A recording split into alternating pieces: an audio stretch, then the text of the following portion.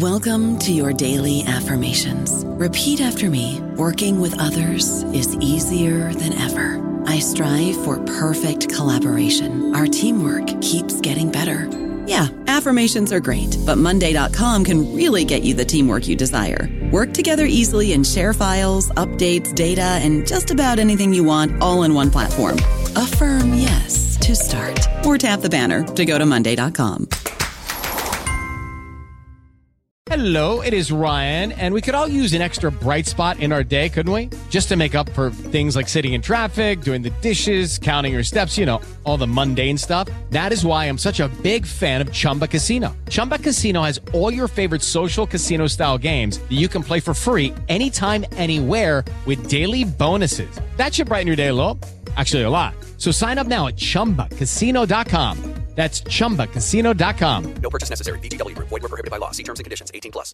Hello, everybody. This is Marshall Poe. I'm the editor of the New Books Network, and I'd like to tell you that we have a new and improved website. It has two new features that we think you'll love. One of them is a vastly improved search engine, so that when you type in keywords, you'll get a bunch of episodes really quick. The other is the ability to create a listener account. And in that listener account, you can save episodes for later listening. So you can create a kind of listening list. We think these features are neat and we think you'll enjoy them. Please visit the site today. Welcome to the New Books Network. Welcome back to New Books in Chinese Studies, a podcast on the New Books Network. My name is Sarah Bramau Ramos, and I am one of the hosts on the channel.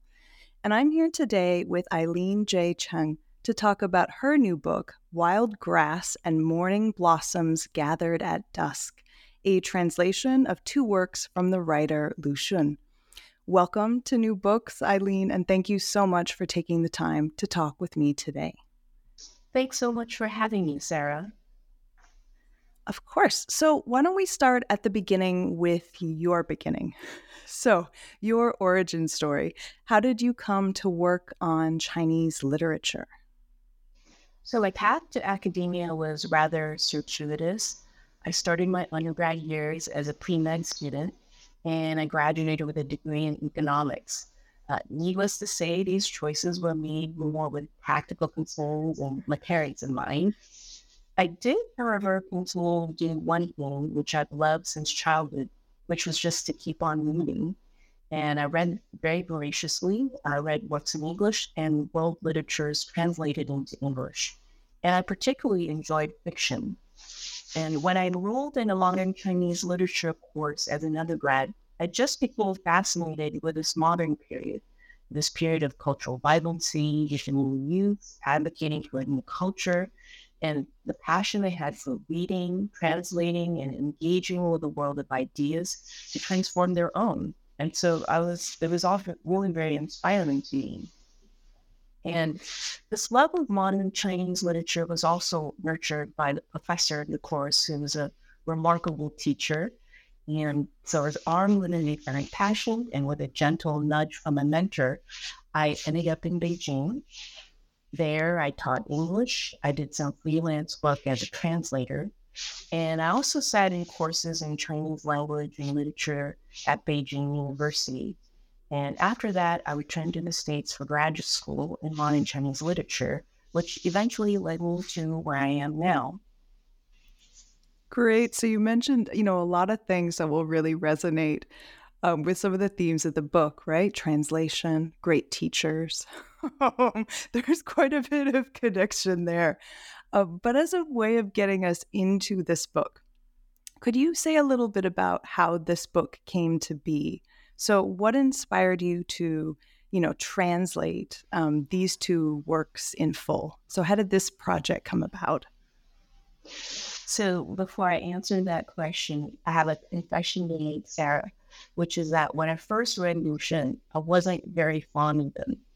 And so now, how did I go from not being very fond of Lu Xun to spending the good part of my career writing about and translating his work?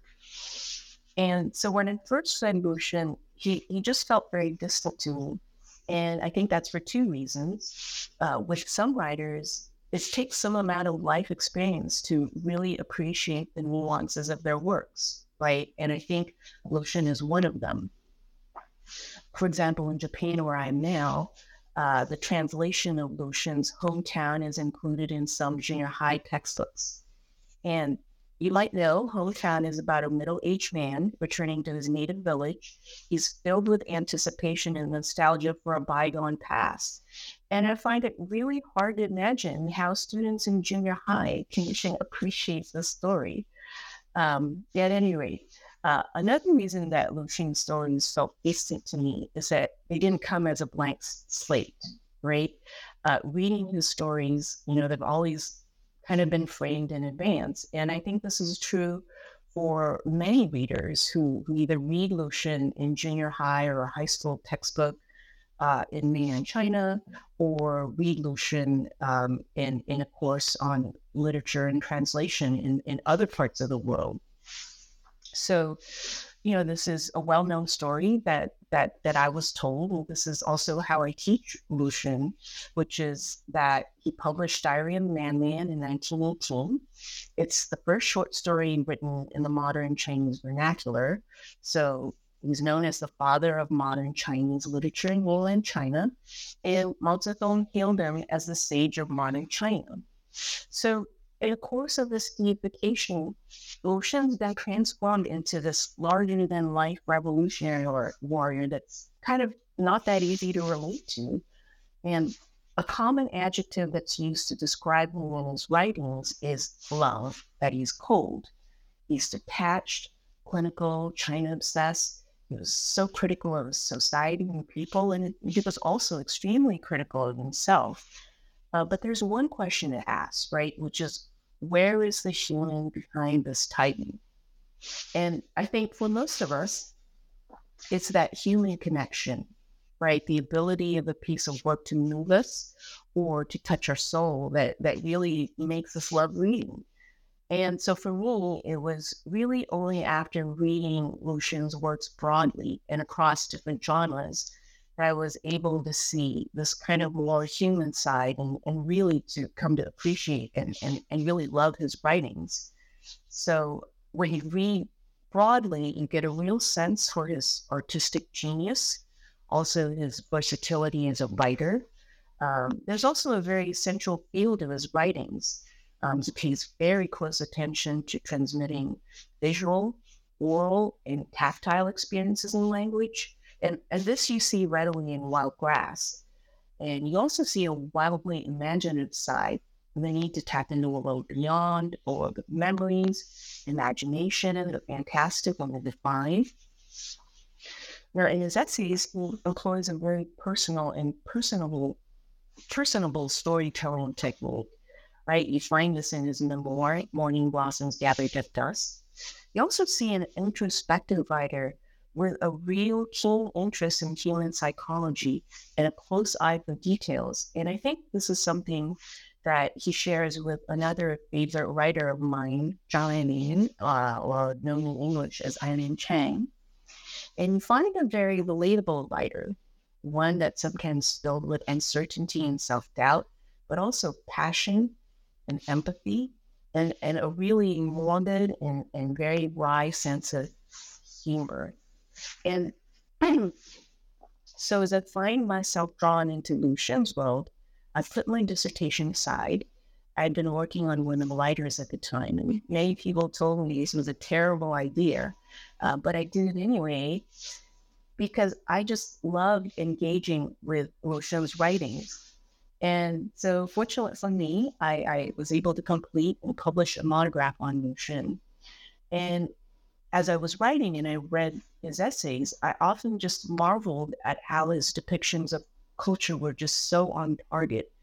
And there were these times where they were just so hilarious that I would sit there and find myself laughing out loud. And some of these essays weren't translated. And I would think, well, why isn't it translated? And I think part of the reason is that translating Lushan can be very daunting, right? He wrote so much. The last complete works of Lushan stands at 18 volumes, and he wrote on so many topics. And his language and thoughts were often very dense, sometimes very difficult to understand. But having just finished my book and loving the process, I thought, well, why not me? So I then co-edited a volume translations of Lucian's essays, Jottings on the Lamplight, which was published in 2007. So for me, it was just kind of a natural progression to translate Wild Grass and Morning Blossoms Gathered at Dusk. They're two brilliant works that I love, and they haven't been that accessible to a wide audience, at least not to audiences of English readers. Many critics cite it as their favorite work, and I include myself in this group. And for those who want to know more about Lucian, there's really no better place to read about him than in his own words, right? In his memoir, which is Morning Blossoms Gathered at Dusk, which paints a very different picture from the revolutionary warrior that we're familiar with, right? And I hope that in reading these two volumes together, that readers would be able to look at his writings afresh, to see the warm human Lucian beyond that image of a cold, steely, revolutionary warrior that we're so used to, right? And I was also hoping that we could look beyond his canonization as a quintessentially Chinese writer, right? I think right now in world literature, Lucian is routinely taught. And sure, he writes about China, but it's not just about China, right? I think you kind of miss the picture if we only frame him as a Chinese writer writing about the Chinese nation, writing about the Chinese people, right? And so in these two volumes, you see how he explores the human condition, right? And he asks questions like, what does it mean to be human, right? And how do we find meaning and beauty in an uncertain and unjust world? And these themes are explored in a way that is compelling and deeply moving, and they're just as relevant to our world now as they were in Lucian's time. And these two volumes, I really think, deserve to be on the shelf of every book lover. Of course, I'm slightly biased, but I definitely think that. I mean, it makes sense. You've spent so much time with them. Speaking to the bias, right? I think that's a bias you can, I suppose, be proud of, or I guess own. Most certainly, yeah.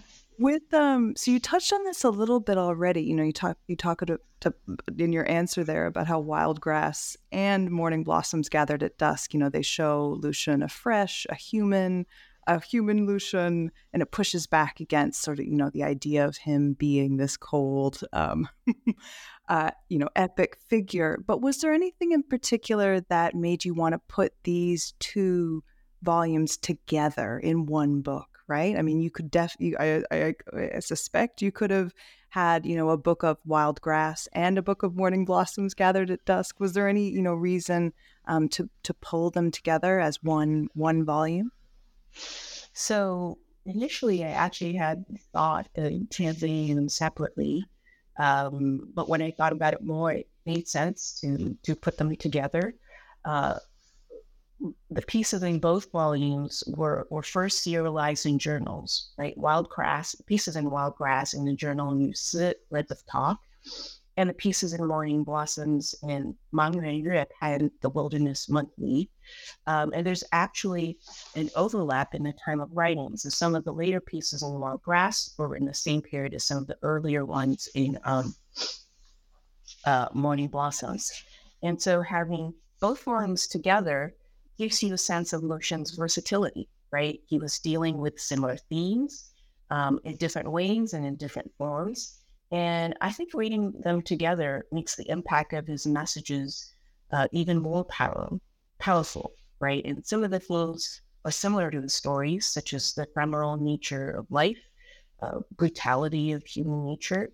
But you also see a celebration of nature, its sense of wonder, and a spirit of resilience. And you see this captured in the title and preface of Wild Grass, right? Alluding to the tenacity of grass to regenerate after wildfires and its ability to thrive even in the harshest terrains. And in both volumes, there's also an appeal for empathy and care for the other. And you see this in the humanizing of nature and objects in Wild Grass. you also see this in the portrayal of vulnerable subjects in Morning Blossoms Gathered at Dusk. And as I'm speaking, you might get a sense that there's some connection with Buddhist ideas. And in fact, Lucian was very much immersed in Buddhist thought, which is, I think, particularly apparent in Wild Grass. But I think both poems work really well together. Mm-hmm. As one reader, they definitely do. And there's so much of him in both of them as well, or at least, what we might recognize as him pulling from his life. With that, you touched a little bit there on, the overlapping time period that these two volumes both cover, but could you situate these works a little bit in terms of Lucian's life? So where do we find him when he's writing Wild Grass and Morning Blossoms Gathered at Dusk? So the pieces of both volumes were written between 1924 to 1926. And it was a time fraught with chaos and violence. China at the time was ruled by competing warlord factions and subject to imperialist aggression. And in 1925, there were mass boycotts and anti-imperialist demonstrations that spread across the cities. And the one particular demonstration on March 18, 1926, Lucian called this the darkest day since the founding of the Republic. Some 5,000 demonstrators, many of them students, converged on Beijing's Tiananmen Square, and they were protesting against imperialism. And the soldiers opened fire. And among the 47 dead, 3 were Lucian's students. He wrote a movable tribute to them in a well-known essay in memory of Liu Hejin. And he wrote that he was stunned into silence by the killings, and he was left with nothing to say, followed by a sentiment that I'm going to quote. And he said, "I just feel that the world we live in is inhuman." I wanted to take an aside and talk about Lucian's voice in memory of Liu Hejin. In the aftermath of many protests in China and Hong Kong that have happened since Lucian wrote the essay, now it's almost 100 years now, the essay is routinely mentioned and quoted. And it's given voice to the generations after him who felt similarly stunned and without a voice to speak out against acts of government brutality against their own people. So this is a sign of how Lucian's defiant spirit and his critical voice continues to resonate today, right? At any rate, Lucian was deeply affected by the violent aftermath of the protest on March 18, 1926. He condemned it in his writings, and for that, he was blacklisted. And, in the preface of his memoir, he tells us that he completed in a 9-month period in 3 locales, right? In Beijing, where he went into hiding, outside his different hiding places. Then he went to Xiamen and then Guangzhou. So this was most certainly a physically, mentally, and spiritually unsettling period of his life. But there's also a significant development in Lucian's personal life at this time. He met Xu Guangping in 1924. Xu Guangping was a student and activist involved at the Peking Women's Normal College, where Lucian was teaching at the time. And she was among the students agitating against the principle for the right to political protest. And Xu Guangping wrote to Lucian enlisting his support. Lucian sided with the students, and he ended up resigning in protest. And after that, he wrote pieces just skewering the college president and also the intellectuals that were supporting him. And as you may know, Xu Guangping later became Lucian's common-law wife. And by all accounts, Lucian had never seemed to have anticipated a liaison outside of his marriage. In 1906, he had submitted to an arranged marriage with Chuan. And by the time he met Xu Guangping in 1924, he had actually already been married for almost 2 decades. But by all accounts, Lucian kept his distance from his wife and treated her very coldly. The marriage was purportedly never consummated. And there's this quote that's frequently circulated. It comes from one of Lucian's friends, and he said that Lucian viewed Joanne as a gift that his mother gave him, right? So this was a gift he can only accept and support.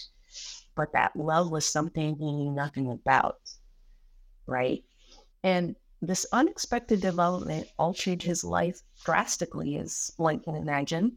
Xu Guangping and Lu Shen eventually settled in Shanghai in 1927, where they resided and raised their son until Lu Shen's death in 1881.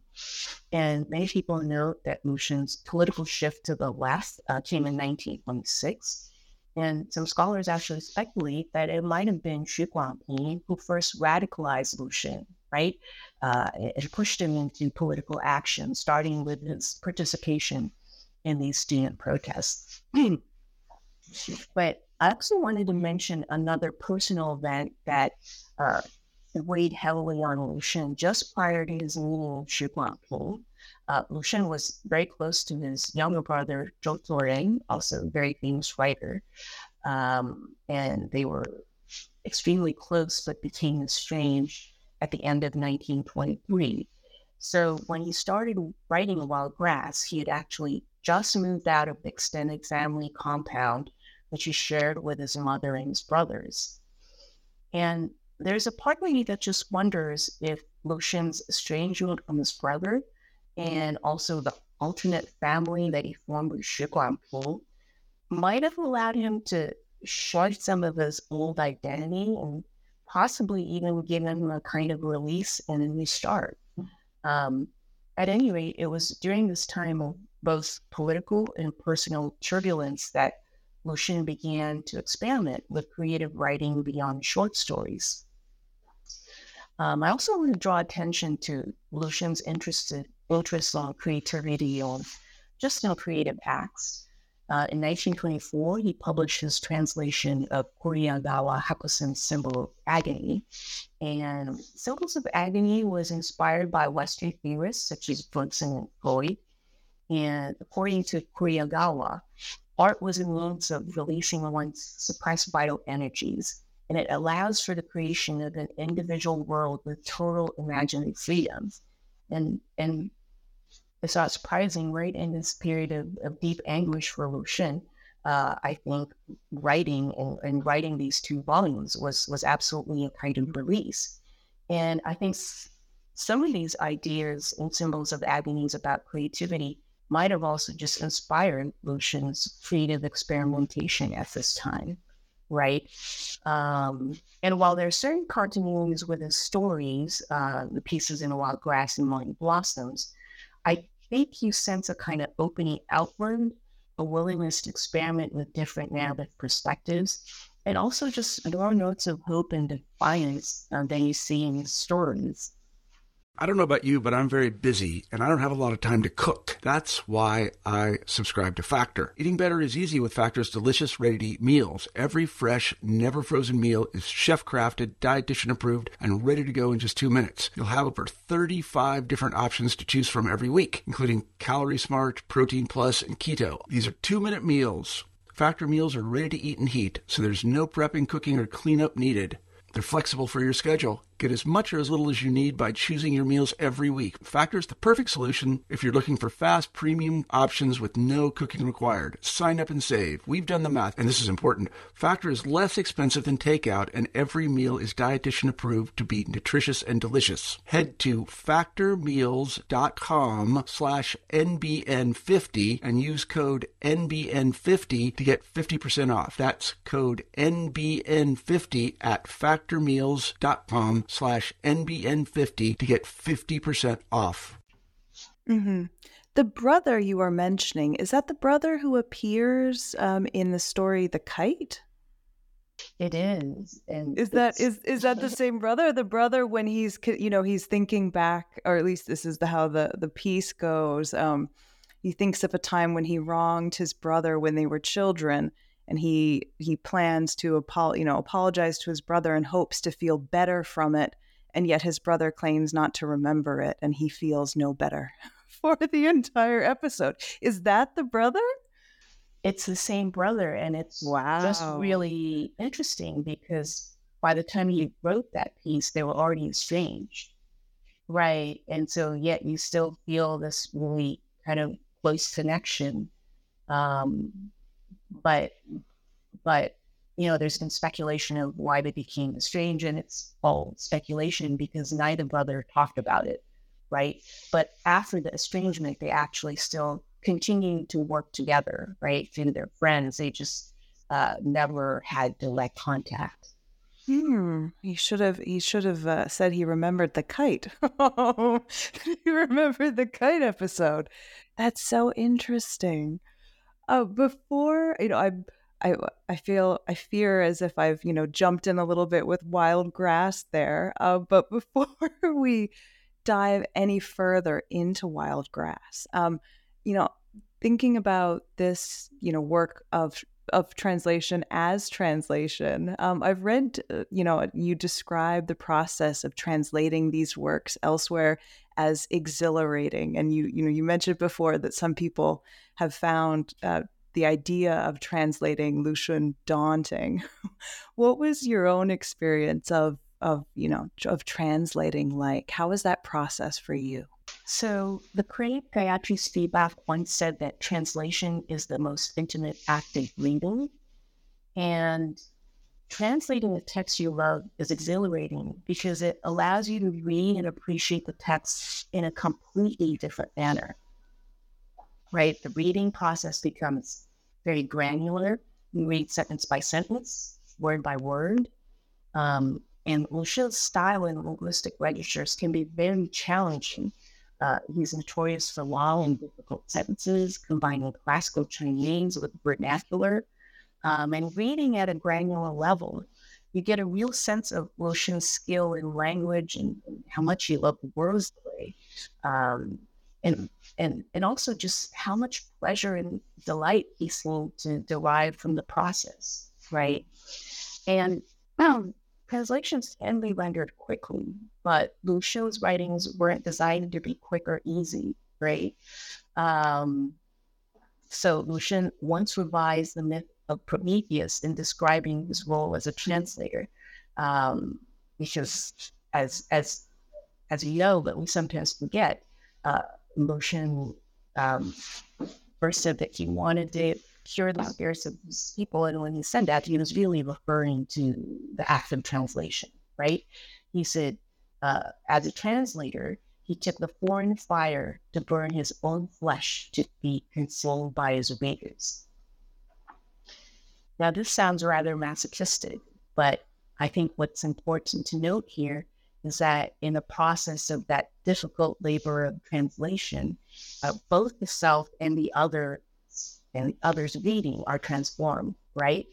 And here I'm thinking of a different analogy that involves fire, right? Which is a phoenix emerging out of the fire.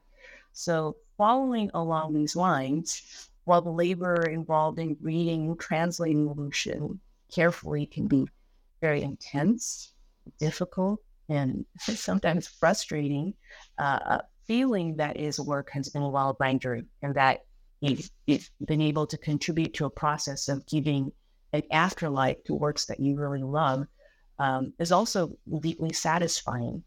And I certainly feel that the labor of translation was transformative for me. And I also wanted to note that when I was working, some part of the work on the volumes coincided with the height of COVID anxiety. And so the themes of uncertainty, inhospitable nature of the world, and the need to maintain radical hope, right? And radical hope indicates that this is a hope that's without false optimism. It also not just giving into despair, right? I think these themes resonated with me deeply. And at the same time, translating gave my life a kind of certainty of purpose and even a sense of freedom, right? So no matter what happened during the day, I knew with certainty every night, in the dark and in the quiet, I could lose myself completely, right? As if through a portal into this other world. And in the Cape Wild Grass, it's a dreaming world in which nature was alive and speaking, and it's populated with these fantastic subjects. They include sentient corpses, shadow that wants to leave its master, a flame encased in ice, and an arhat made of snow, among many, many others, right? And that imaginative world stayed very close to me as my own physical world shrank. And I became very attached to that world and also the subjects in it. So I was really very reluctant for that translation process to end and that portal to another world to come to an end. If only he had written more pieces. There are so many, and you mentioned some of them there. There are so many fascinating, figures and beings and things in Wild Grass. It sounds like it was a wonderful companion as as your world shrank, and as I suppose we all clung to the idea that despair, like hope, is a delusion, as we were all going through the pandemic. With that, why don't we turn properly to Wild Grass? So you've given us a taste of it there and some of the different figures and creatures in it.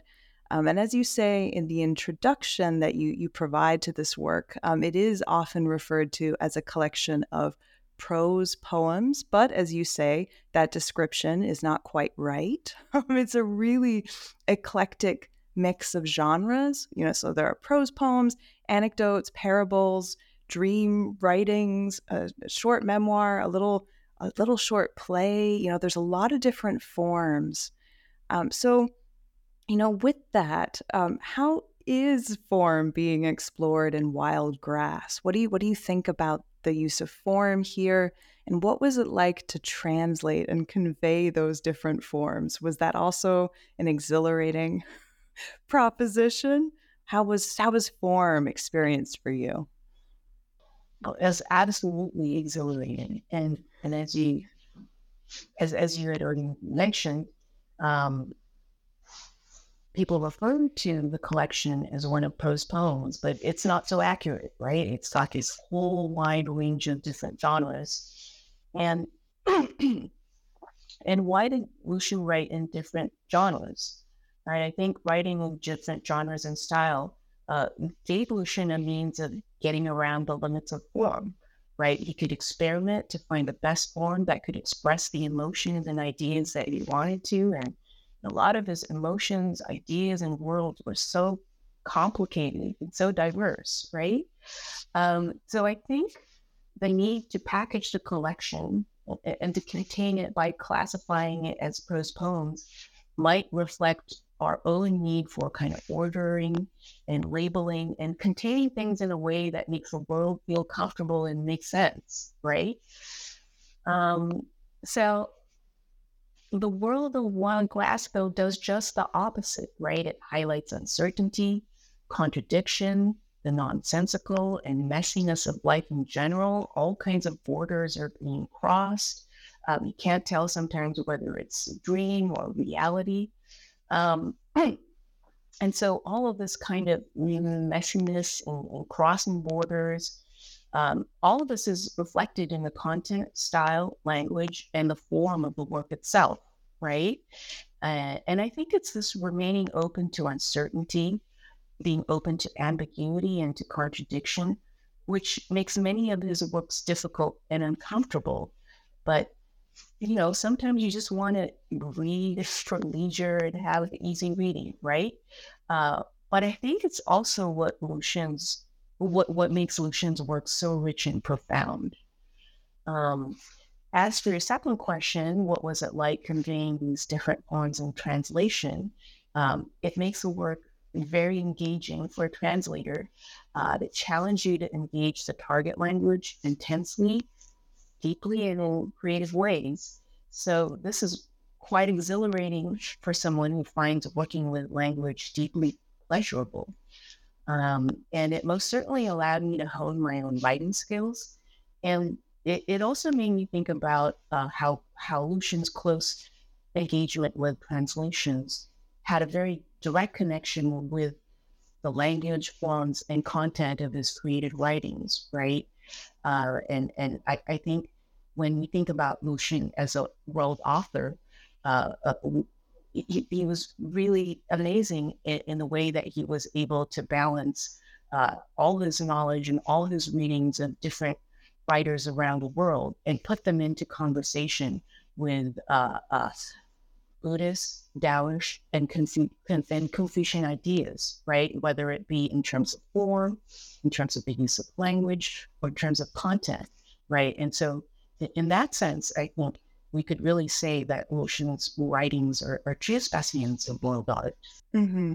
Absolutely. Or even further afield. And I'm thinking like of, I guess, I think it's Revenge 2, which is quite different, and definitely drawing on some different reference points. I mean, there's lots of, in your footnotes highlight a lot of this actually throughout the two works, some of the different reference points that he's making and some of the different authors he's drawing on, absolutely, with regards to, you know, his position in world literature and reaching out, but also, you know, not just writing about, as you mentioned before, how he's often thought of as being a writer obsessed with China. Mm-hmm. We touched on it already, but you note in your introduction that, you know, there is so much darkness and death in Wild Grass, but which is something that critics have talked a lot about. But the collection teems with life, which invites the reader to reflect on, you know, some really big questions. What counts as a meaningful life? What does it mean to be human? And you also commented in the introduction that these pieces can be read as a whole, but they are often, and they can be read as standalone pieces. So with, you know, those two things in mind, is there a specific story that you think really encapsulates the big, what is a meaningful life type of question that you see in Wild Grass? Is there one story among the many that you want to highlight here? Lucian deals with these issues in so many different ways in the collection, right? What counts as a meaningful life? What does it mean to be human? And one of my favorite pieces is the first, called Autumn Night. The scene opens with a very vibrant depiction of nature, trees, flowers, and the sky. And each one is fully alive, taking on human-like qualities, coexisting sympathetically, but sometimes also in tension. But I'm going to pivot and like to talk about a much shorter and morbidly humorous piece. It's called Tombstone Inscriptions, and it's reminiscent of Edgar Allan Poe's works, which Lucian translated and was quite fond of. And so in Tombstone Inscriptions, you have a narrator who sees himself in a dream, and this is just one of the many dreamscapes that you find in Wild Grass.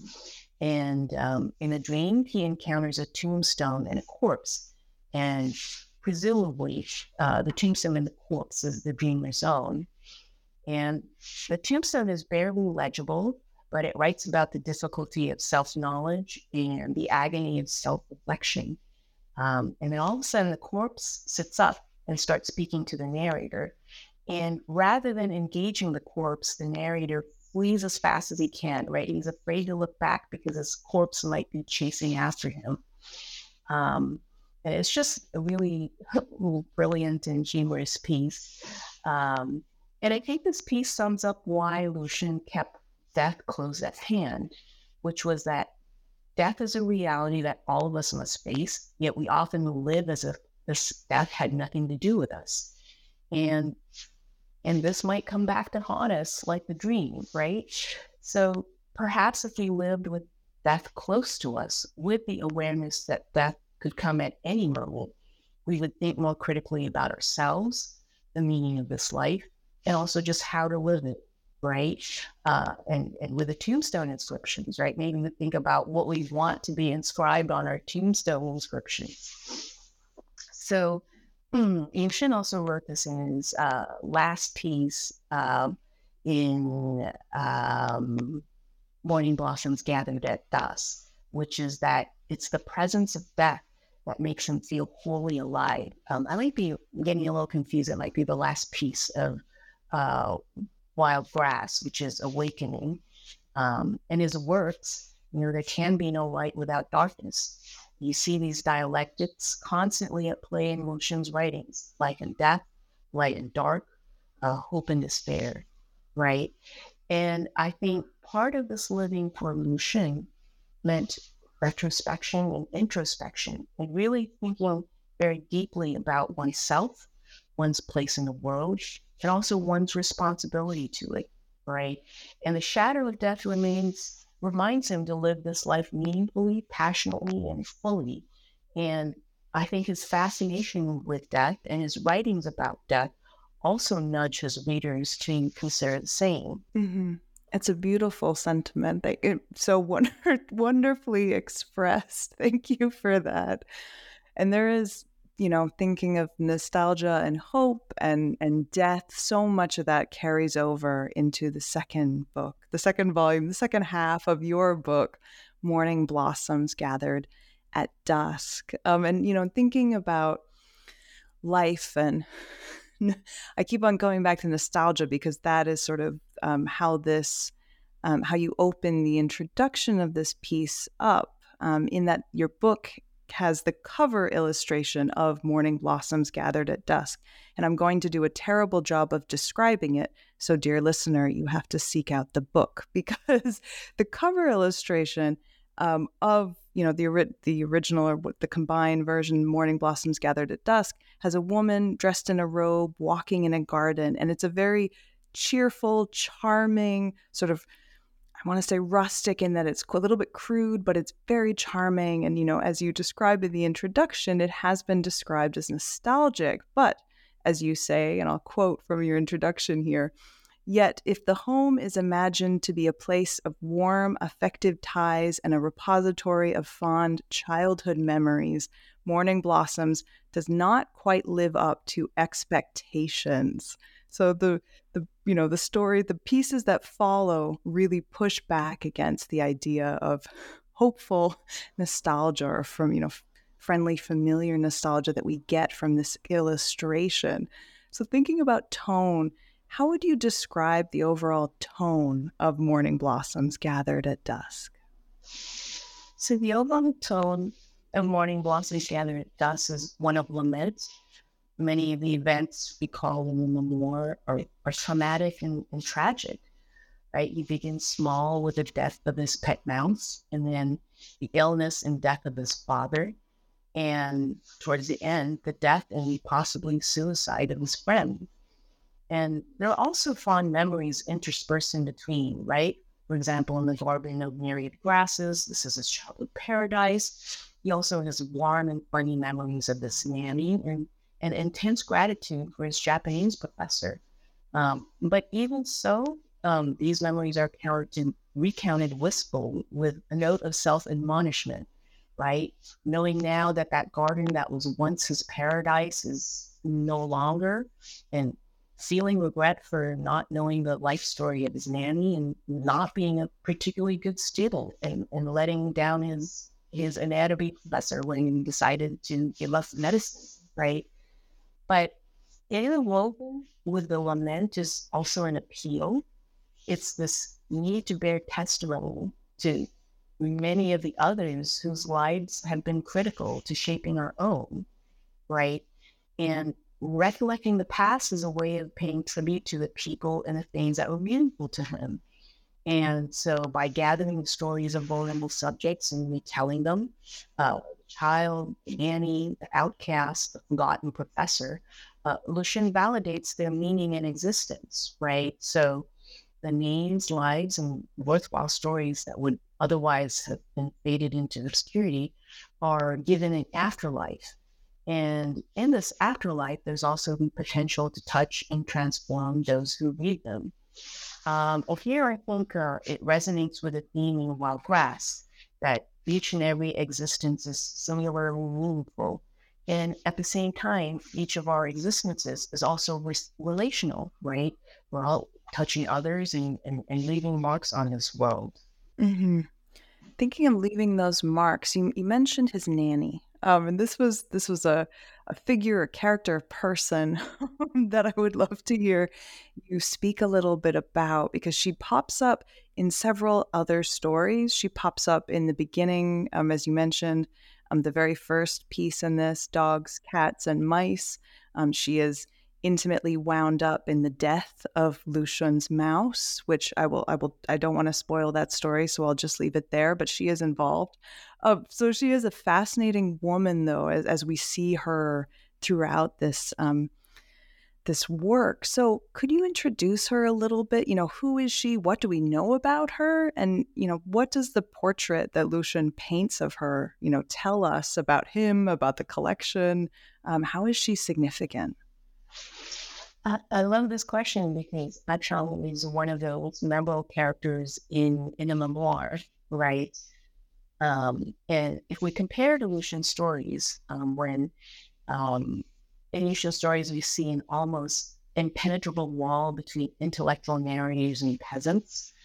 One can even argue that stories are more about the walls and the barriers, right? About the alienation from oneself and the alienation from others than about the actual characters themselves. So one thinks in particular of the peasant Lintu in hometown in Qiangyingzao at the end of Blessings. They're presented as dull, stiff, with wooden expressions on their faces, right? And Ah Chang, Lu Xun's nanny, as seen through the eyes of the child, is portrayed very differently. We see a vivid, vivacious, and larger-than-life character, and she easily steals the show in the scenes where she shows up, right?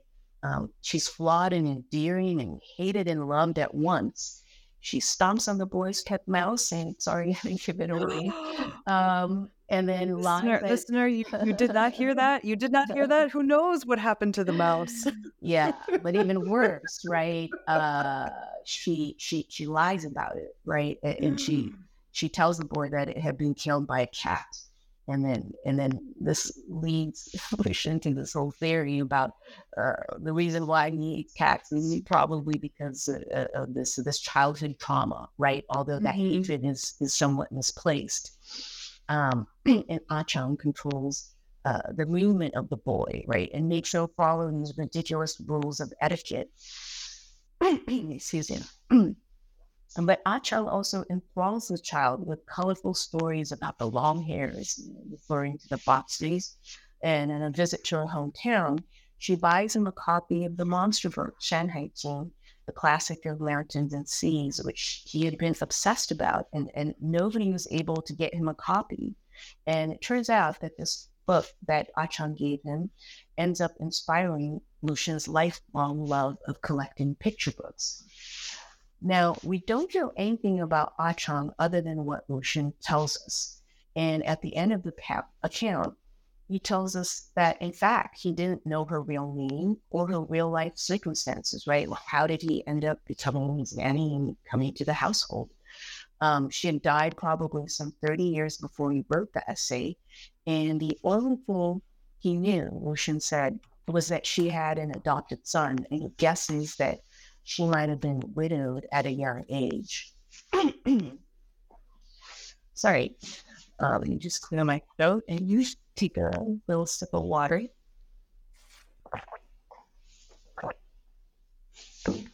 So, because of Lu Xun's essay devoted to Ah Chang, even though we don't know much about her, she's entered into the cultural imaginary, right? This lively, colorful character makes a deep impression on readers, who are in turn led to thinking about the roles and fates of the many Ah Changs of the world, right? These stories are marginalized, simplified, distorted, or simply remain unknown. I think the reason that I wanted to ask her was about her, about his nanny, about Ah Chang, was because, as you mentioned, she's such a, as you would imagine from a small child, such a formidable figure in the early stories, which are from Lu Xun's early life.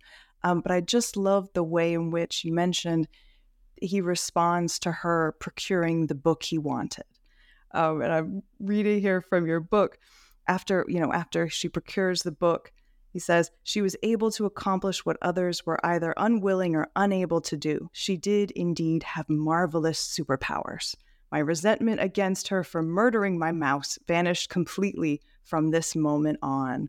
I just love this in particular, just because of the the very clear love for books that he has that comes through so clearly in this story, and that then just follows him through the other pieces, and how it all comes back to this woman, his nanny, the mouse killer. This, because there is so much about, his love of literature and books and teachers that flows throughout Morning Blossoms Gathered at Dusk, which was just a real joy to read on a personal level. I wanted to add just a little note to that, right? The common story that we talk about Wuxin is that, he saw this slide incident when he was in Japan. He saw that there was a Japanese executioner and a Chinese man about to be decapitated, and all the Chinese people around are looking on apathetically. And so then Wuxin then decides that, he was originally going to be a doctor, and then he decides that he's going to abandon medicine and just start writing, because there was no use in curing people's bodies if you couldn't cure their souls, right? And he wanted to save people through translating and introducing works of world literature, right, to galvanize his own people.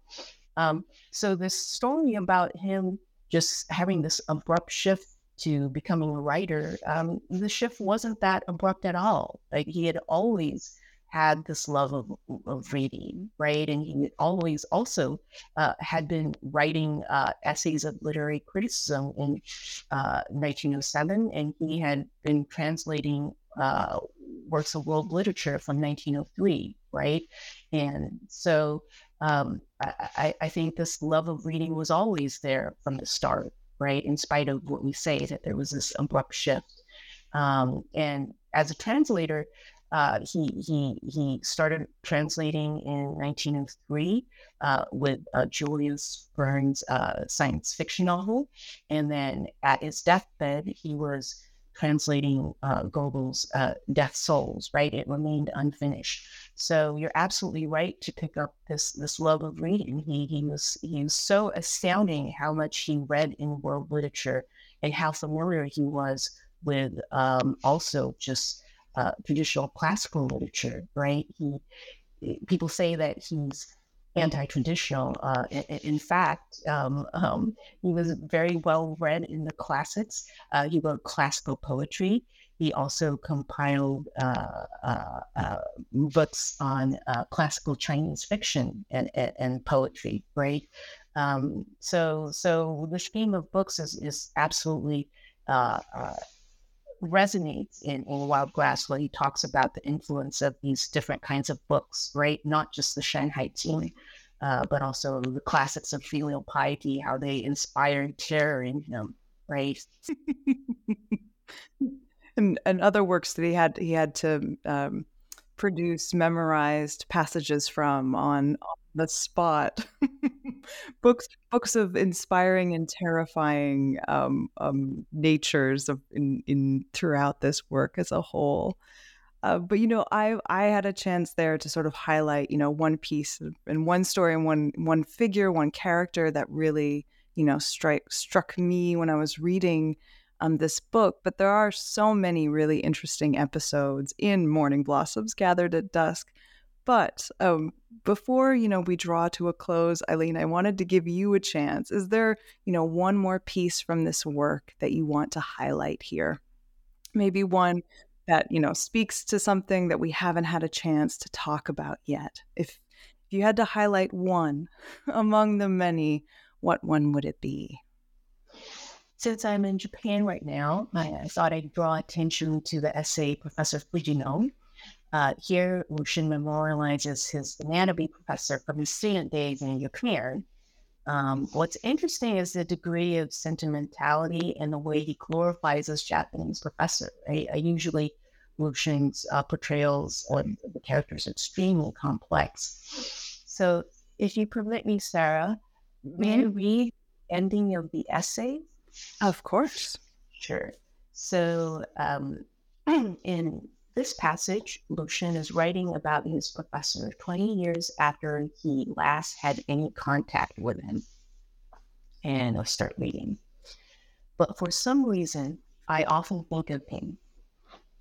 Among those whom I consider my teachers, he is the one who gave me the most encouragement and the one I feel most grateful to.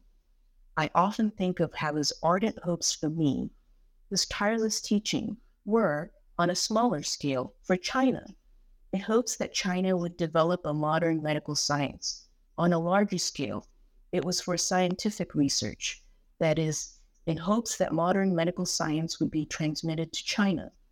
In my mind and in my heart, his character is a great one, even though his name isn't known to many people. So here we see that Professor Fujino's race is downplayed. He's portrayed as a humanitarian figure fighting against the oppression of the Chinese people.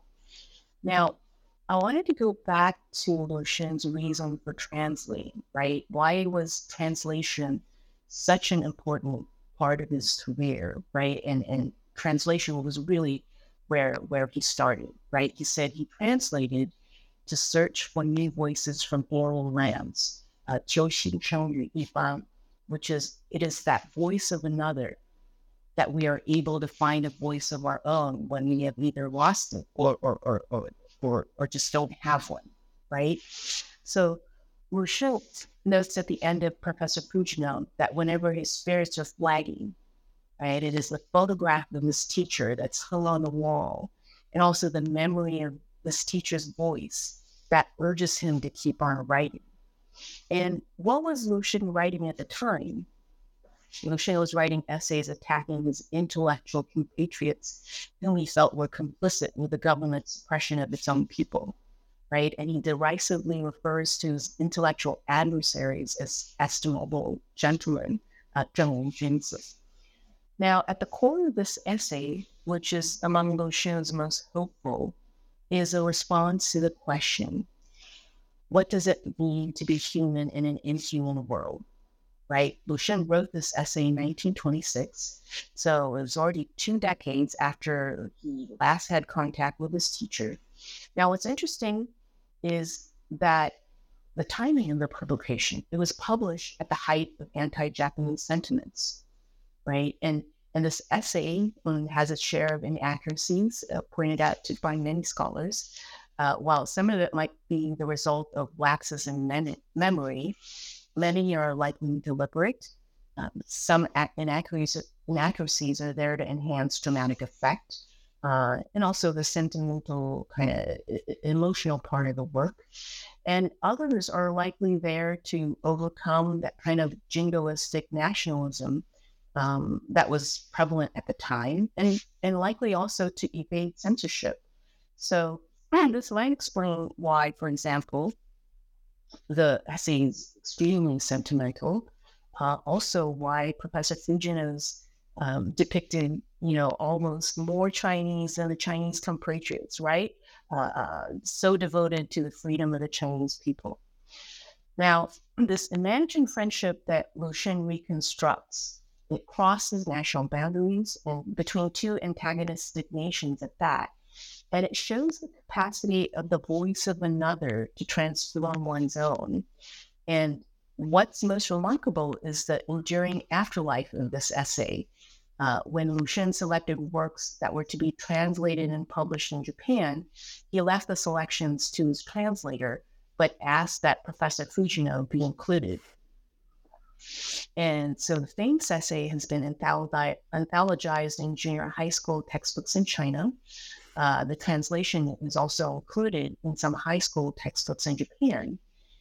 And the friendship of both men has been memorialized in books and conferences in different languages, also in Lu Shen museums in Beijing, Shanghai, Shaoxing, and in Japan, also in Sendai and Awara, the hometown of Fujino Genfuro, who would have remained unknown were it not for Lu Shen's tribute to him. And so the story of this friendship between the Japanese professor and his Chinese student, as Lu Shen has depicted it, has endured and continues to endure as a symbol of Sino-Japanese friendship, even through times of political duress. And it's generated new personal and boundary crossing exchanges among those who've been moved by their friendship. And now it's almost 120 years since the two men first met, right? And it's an example of the power of storytelling at its best, right? It shows the capacity of literature and art to cross boundaries of space and time and to move people, and also to transform the ways we see and relate with one another and the world. Thank you for highlighting that story in particular. I think it's a great place, actually, with, the power of storytelling and of, I'm conscious of the fact that we're navigating time zones right now, so we're reaching across, and all of that, also of books and of lost lecture notes. It was one of my favorite pieces in the work. So thank you for highlighting it and for providing that really interesting, historical context and background of how that story, came to be.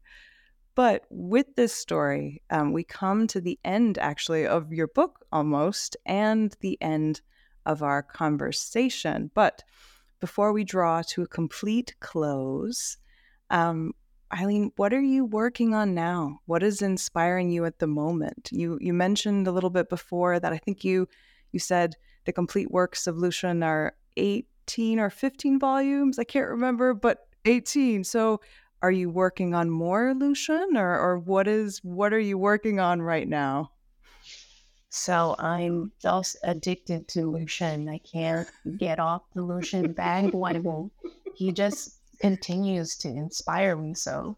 And so at the moment, I'm writing an essay on Lucian and the transformative power of art. I've also begun translating some of the stories from Outcry, and I'm really just enjoying the opportunity to go through that portal again, right? To immerse myself in another one of Lucian's worlds. So I'm still working on Lucian, still inspiring me. Fabulous. Well, my very best of, luck and hope for good writing days and nights. And I hope that he continues to be, exhilarating for you. Best of luck with those future projects. And thank you for taking the time to talk with me about this project. Thank you so much, Sarah. I really enjoyed the conversation.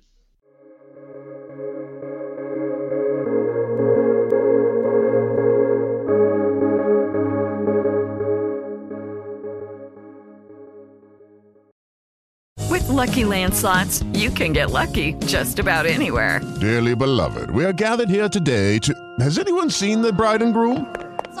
Sorry, we're here. We were getting lucky in the limo and we lost track of time. No, Lucky Land Casino, with cash prizes that add up quicker than a guest registry. In that case, I pronounce you lucky. Play for free at LuckyLandSlots.com. Daily bonuses are waiting. No purchase necessary. Void where prohibited by law. 18+. Terms and conditions apply. See website for details.